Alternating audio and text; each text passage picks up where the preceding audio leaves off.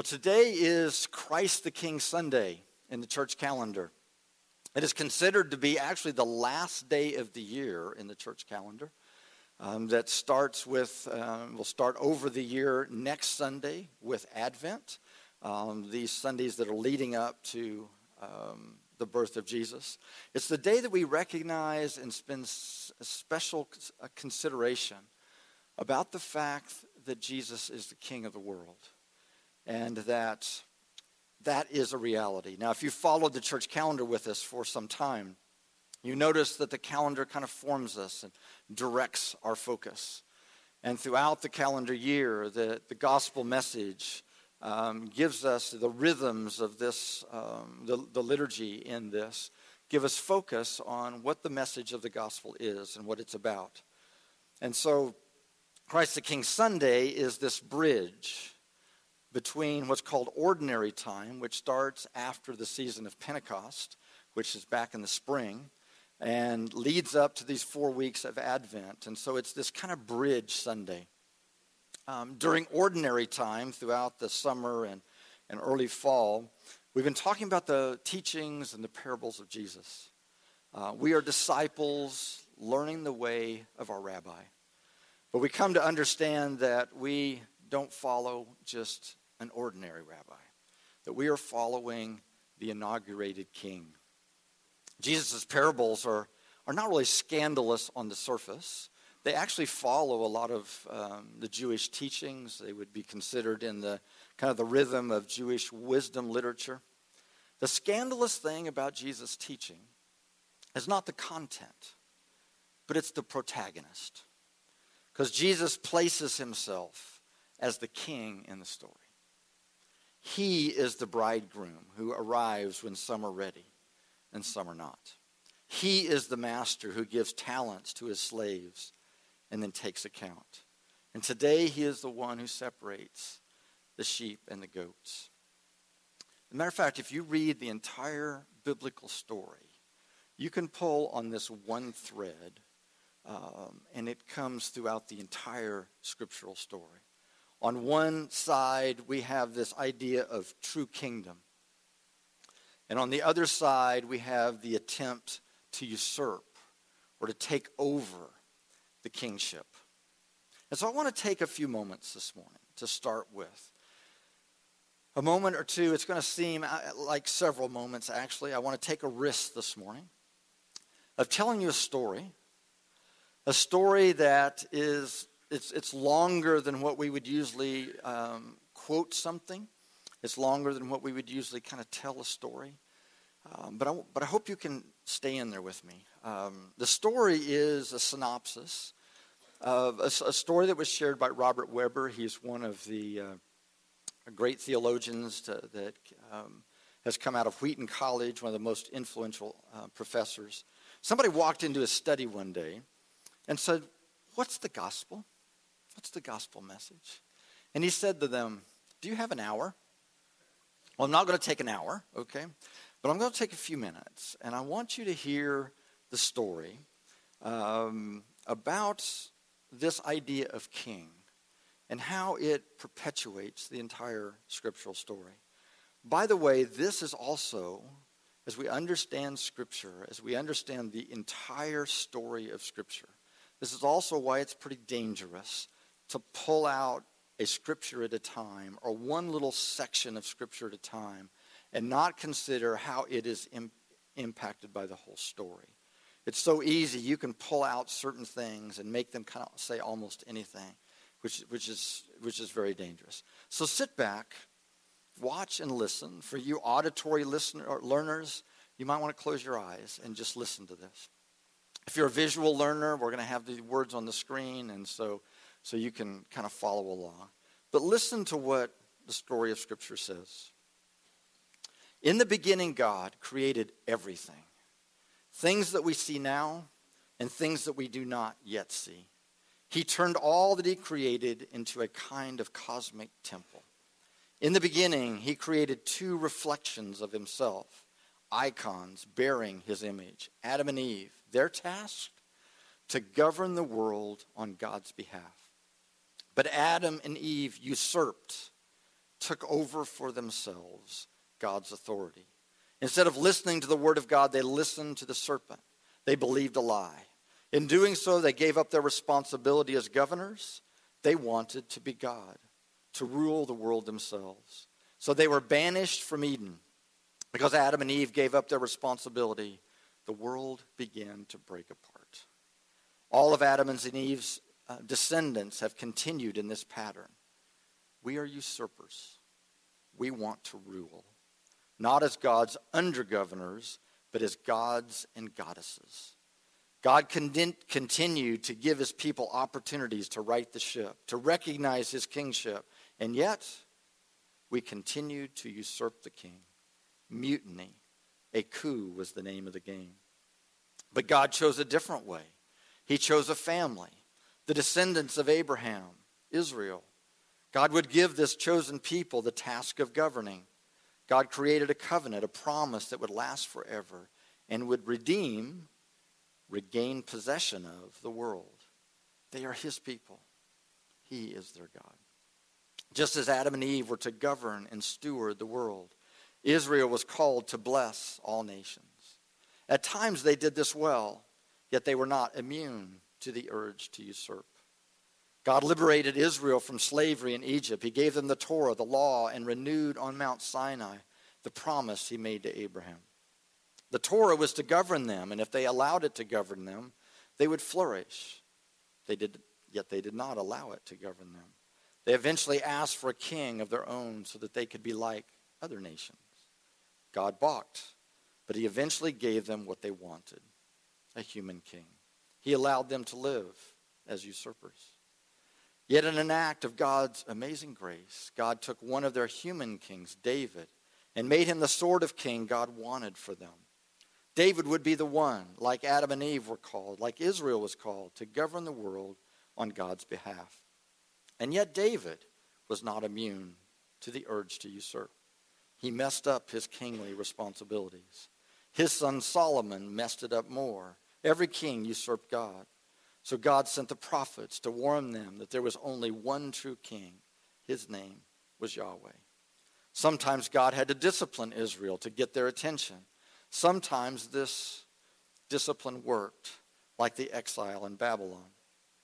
There was a spiritual revival when they returned to the land, but it was stopped in its tracks by, you guessed it, usurping. They forgot their calling to bless the world. Years of silence passed, and God radically broke into history with someone who was both descendant and non-descendant, someone who would rule rightly and not as a usurper. God sent Israel Jesus through Mary and Joseph, and God told Mary through an angel that her son Jesus would someday rule on God's behalf as Messiah. Yet the usurping heart of both Israel and the world showed itself in the presence of God's true king. Do you notice that we keep doing that? Jesus did good everywhere he went. He healed and rescued people. He brought to the table those who were forgiven and saved and healed and made new. There was a new community forming of those who had turned from usurpers to lovers, in that the Roman and Jewish decided it would be better to put him to death. They had created systems of kingship for themselves, and he was a threat to that. So they killed him in a humiliating, despicable way, naked on a cross. This was usurping at its lowest point, mutiny, the ultimate coup. What the usurpers didn't know was that Jesus was actually entering into their usurpations and the death they deserved for their sins. He took their sins, their rebellion, on himself. They didn't know that God himself would reverse their usurping. He could reverse death and start all over again. This way of dying as servant was to become the only true way of living and making peace in the world. What they didn't understand, and what we still don't understand, was that the way of true kingship is self-sacrifice, self-giving love. True power only comes through surrender. It wasn't just those who killed him who were confused by this. His own disciples didn't even get it. Christ's resurrection proved that the usurpers do not have the last word. And God's people are called into a new kind of kingdom. Indeed, a new world altogether. They are called once again as governors with God. To make this clear, Jesus appeared to a bunch of people, and then he was taken up into the presence of God. The King the earth needed has come. He is exalted over the whole earth, and he calls us to accept him and accept his rule. If we turn to him, we are forgiven our usurpations. And in this new world, God's people have been given the Holy Spirit, who empowers us and transforms us from usurpers to servants of God's love. That's what God is doing in us, transforming our usurping. We still live in an imperfect world. We are imperfect reflections of God. And yet someday, Jesus, the perfect reflection and true King, will return and rescue us and set us up one more time in this world. All will be made right. All usurpations will end, and everyone will serve Jesus in the power of the Spirit to the glory of God the Father.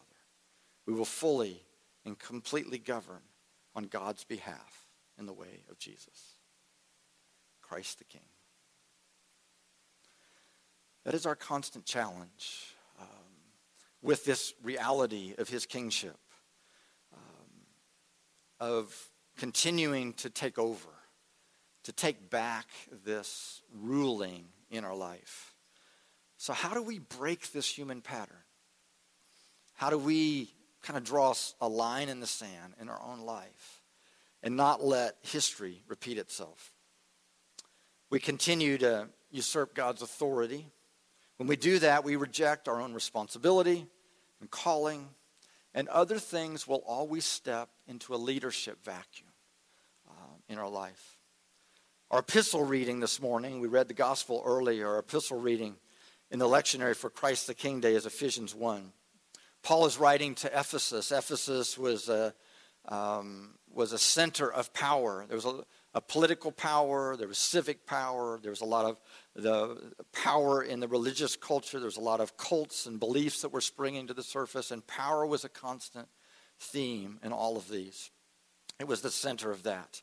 Paul rightly expresses, as you'll hear read here, that the resurrection displays the greatest power that's ever happened in the world, that death came to life. And so listen to Ephesians 1. I hear a Bible turning. Ephesians 1:15 to 23. I have heard of your faith in the Lord Jesus and your love towards all the saints. And for this reason, I do not cease to give thanks for you as I remember you in my prayers. I pray that the God of our Lord Jesus Christ, the Father of glory, may give you a spirit of wisdom and revelation as you come to know him, so that with the eyes of your heart enlightened, you may know what is the hope to which he has called you, what are the riches of his glorious inheritance among the saints, and what is the immeasurable greatness of his power for us who believe, according to the working of his great power. God put this power, you hear this word power, God put this power to work in Christ when he raised him from the dead and seated him at the right hand in the heavenly places, far above all rule and authority and power and dominion, and above every name that is named, not only in this age, but also in the age to come. And he has put all things under his feet and has made him head over all things for the church, which is his body, the fullness of him who fills all in all. Paul says, I know that you are allowing God to rule your life because I see these two main things. I see your faith and your trust in God and your love towards others. We live in a world where so many things are cropping up to take charge of our lives. And these things compete for our allegiance, and these things will form us and shape us if we are not aware. And oftentimes these things are forming us and shaping us. And they're kind of running behind the scenes. They're like a program that runs on your computer behind the scenes. It's actually running things, and you're not even sure it's there. Individualism is rampant in our culture, which simply is, I am the center of the universe. I am a kind of God. There's kind of a narcissism that invades all of our worlds. Consumerism. I am what I own. This is quite poignant right now. We've just passed Black Friday, and I think tomorrow is Cyber Monday. Now, it's not wrong to get a deal on buying something for Christmas, but we are naive if we are not aware of this instinct in us, this thing that we find, this program that's running behind the scenes often, that I need this stuff to be happy. I need this next thing to find fulfillment. There is a nationalism that's rampant in our culture. We call it nativism. This is similar to the lie that the Pharisees believed. Only my nation is God's nation. There are national insiders who have an inside track to the blessing and kingdom of God. Moral relativism. We can't really know what is universally good and true and beautiful. There's a naturalism that all that matters is matter. It's just the physical world that it's important. And then conversely, there's a kind of a spiritualism that says physicality in our physical world is not important, and our bodies don't matter, and the world and culture doesn't matter. Nature doesn't matter because it's all just going to burn one of these days. Tribalism. All that matters is what my small group thinks. So all of these invade us and want to take over and form us if we're not careful. And yet, when we recognize our dependence, and I know that word we don't like, dependence, we like to be in charge, we don't want to be dependent on anybody, but when we acknowledge our dependence, the reality that we were designed to be fully dependent on God, when we move towards our calling to be God's image bearers, to reflect his image in the world, there is strength from that. And all of a sudden, things take on a different view. Our view of death is different. Many of you know Janice's sister passed away just a few days ago. We're going to be very sad about that. Janice isn't here, by the way. She got sick on Thanksgiving Day. What a bummer. If you know her, that's a real tragedy because she loves these family experiences. And we're going to be sad and we're going to grieve. Sandy, her sister, was delightful, brought a lot of joy into our lives. But we acknowledge the kingship of Christ. We see death for the saints as just a foreshadowing of life. We know that those that are lost in faith simply transition from life to life. We go from life in physical, fleshly form to life in the arms of Jesus. In your marriage, you may find yourself at times just feeling like, I still feel like this isn't what I thought it was going to be. This isn't what I signed up for. I don't feel like my needs are really getting met, and we feel that discouragement. When we have the view of Christ the King, we realize that our main focus in life, in dependence to him, being image bearers and little icons, which means image bearers of Christ, that our main role in life is to love others. And marriage is this amazing opportunity where we get to practice loving another. We get to practice this over and over and over again. And things that we practice form us and shape us. And so in the covenant of marriage, we have this opportunity to love first. It's not about, if I get my needs met, then I'll love back. It's no, I am going to be the reflection of God in their life first. And I'm going to give. And I'm going to lay my life down as a sacrifice to give first. You may have people at work or in your neighborhood that believe so different than you. And the things that they say just drive you crazy. And you find yourself getting angry at them.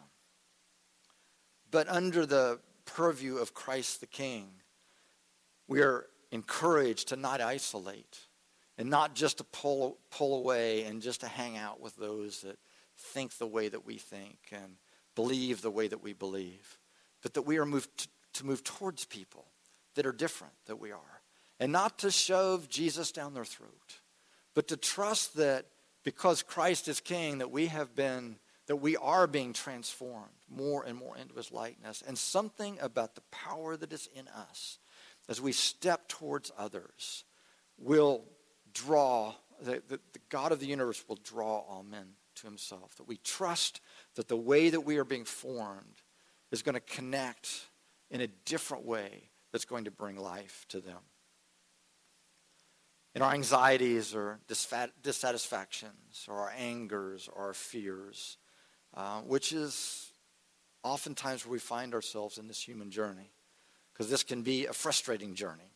Things don't always go the right way. As a matter of fact, oftentimes when you're following Christ the King, you're going to bump into some roadblocks and some difficulties. And we sometimes think that when we follow Christ and we serve him, then as we grow and develop and mature, it's kind of like a plane taking off, and eventually we're just going to get above the clouds, and life is just going to be bliss. And we realize that the reality of this human experience is like train tracks, that you have good things and you have challenging things, and they're going to follow you all the days of your life. But in those challenging moments, we look to Jesus, who's overcome the world. And so in the midst of our anxieties or fears or frustrations or discouragements, where we might be tempted to look to certain activities in our life to just help us get an escape, or certain chemicals to just numb ourselves so that we just don't have to feel the pain. Where that would be our temptation, Christ the King draws us into deeper connection with him, where he has real drink and real food for our soul, so that our thirst is truly quenched. So many of these counterfeits that we find, you've heard me talk about this idea that counterfeits are like drinking salt water.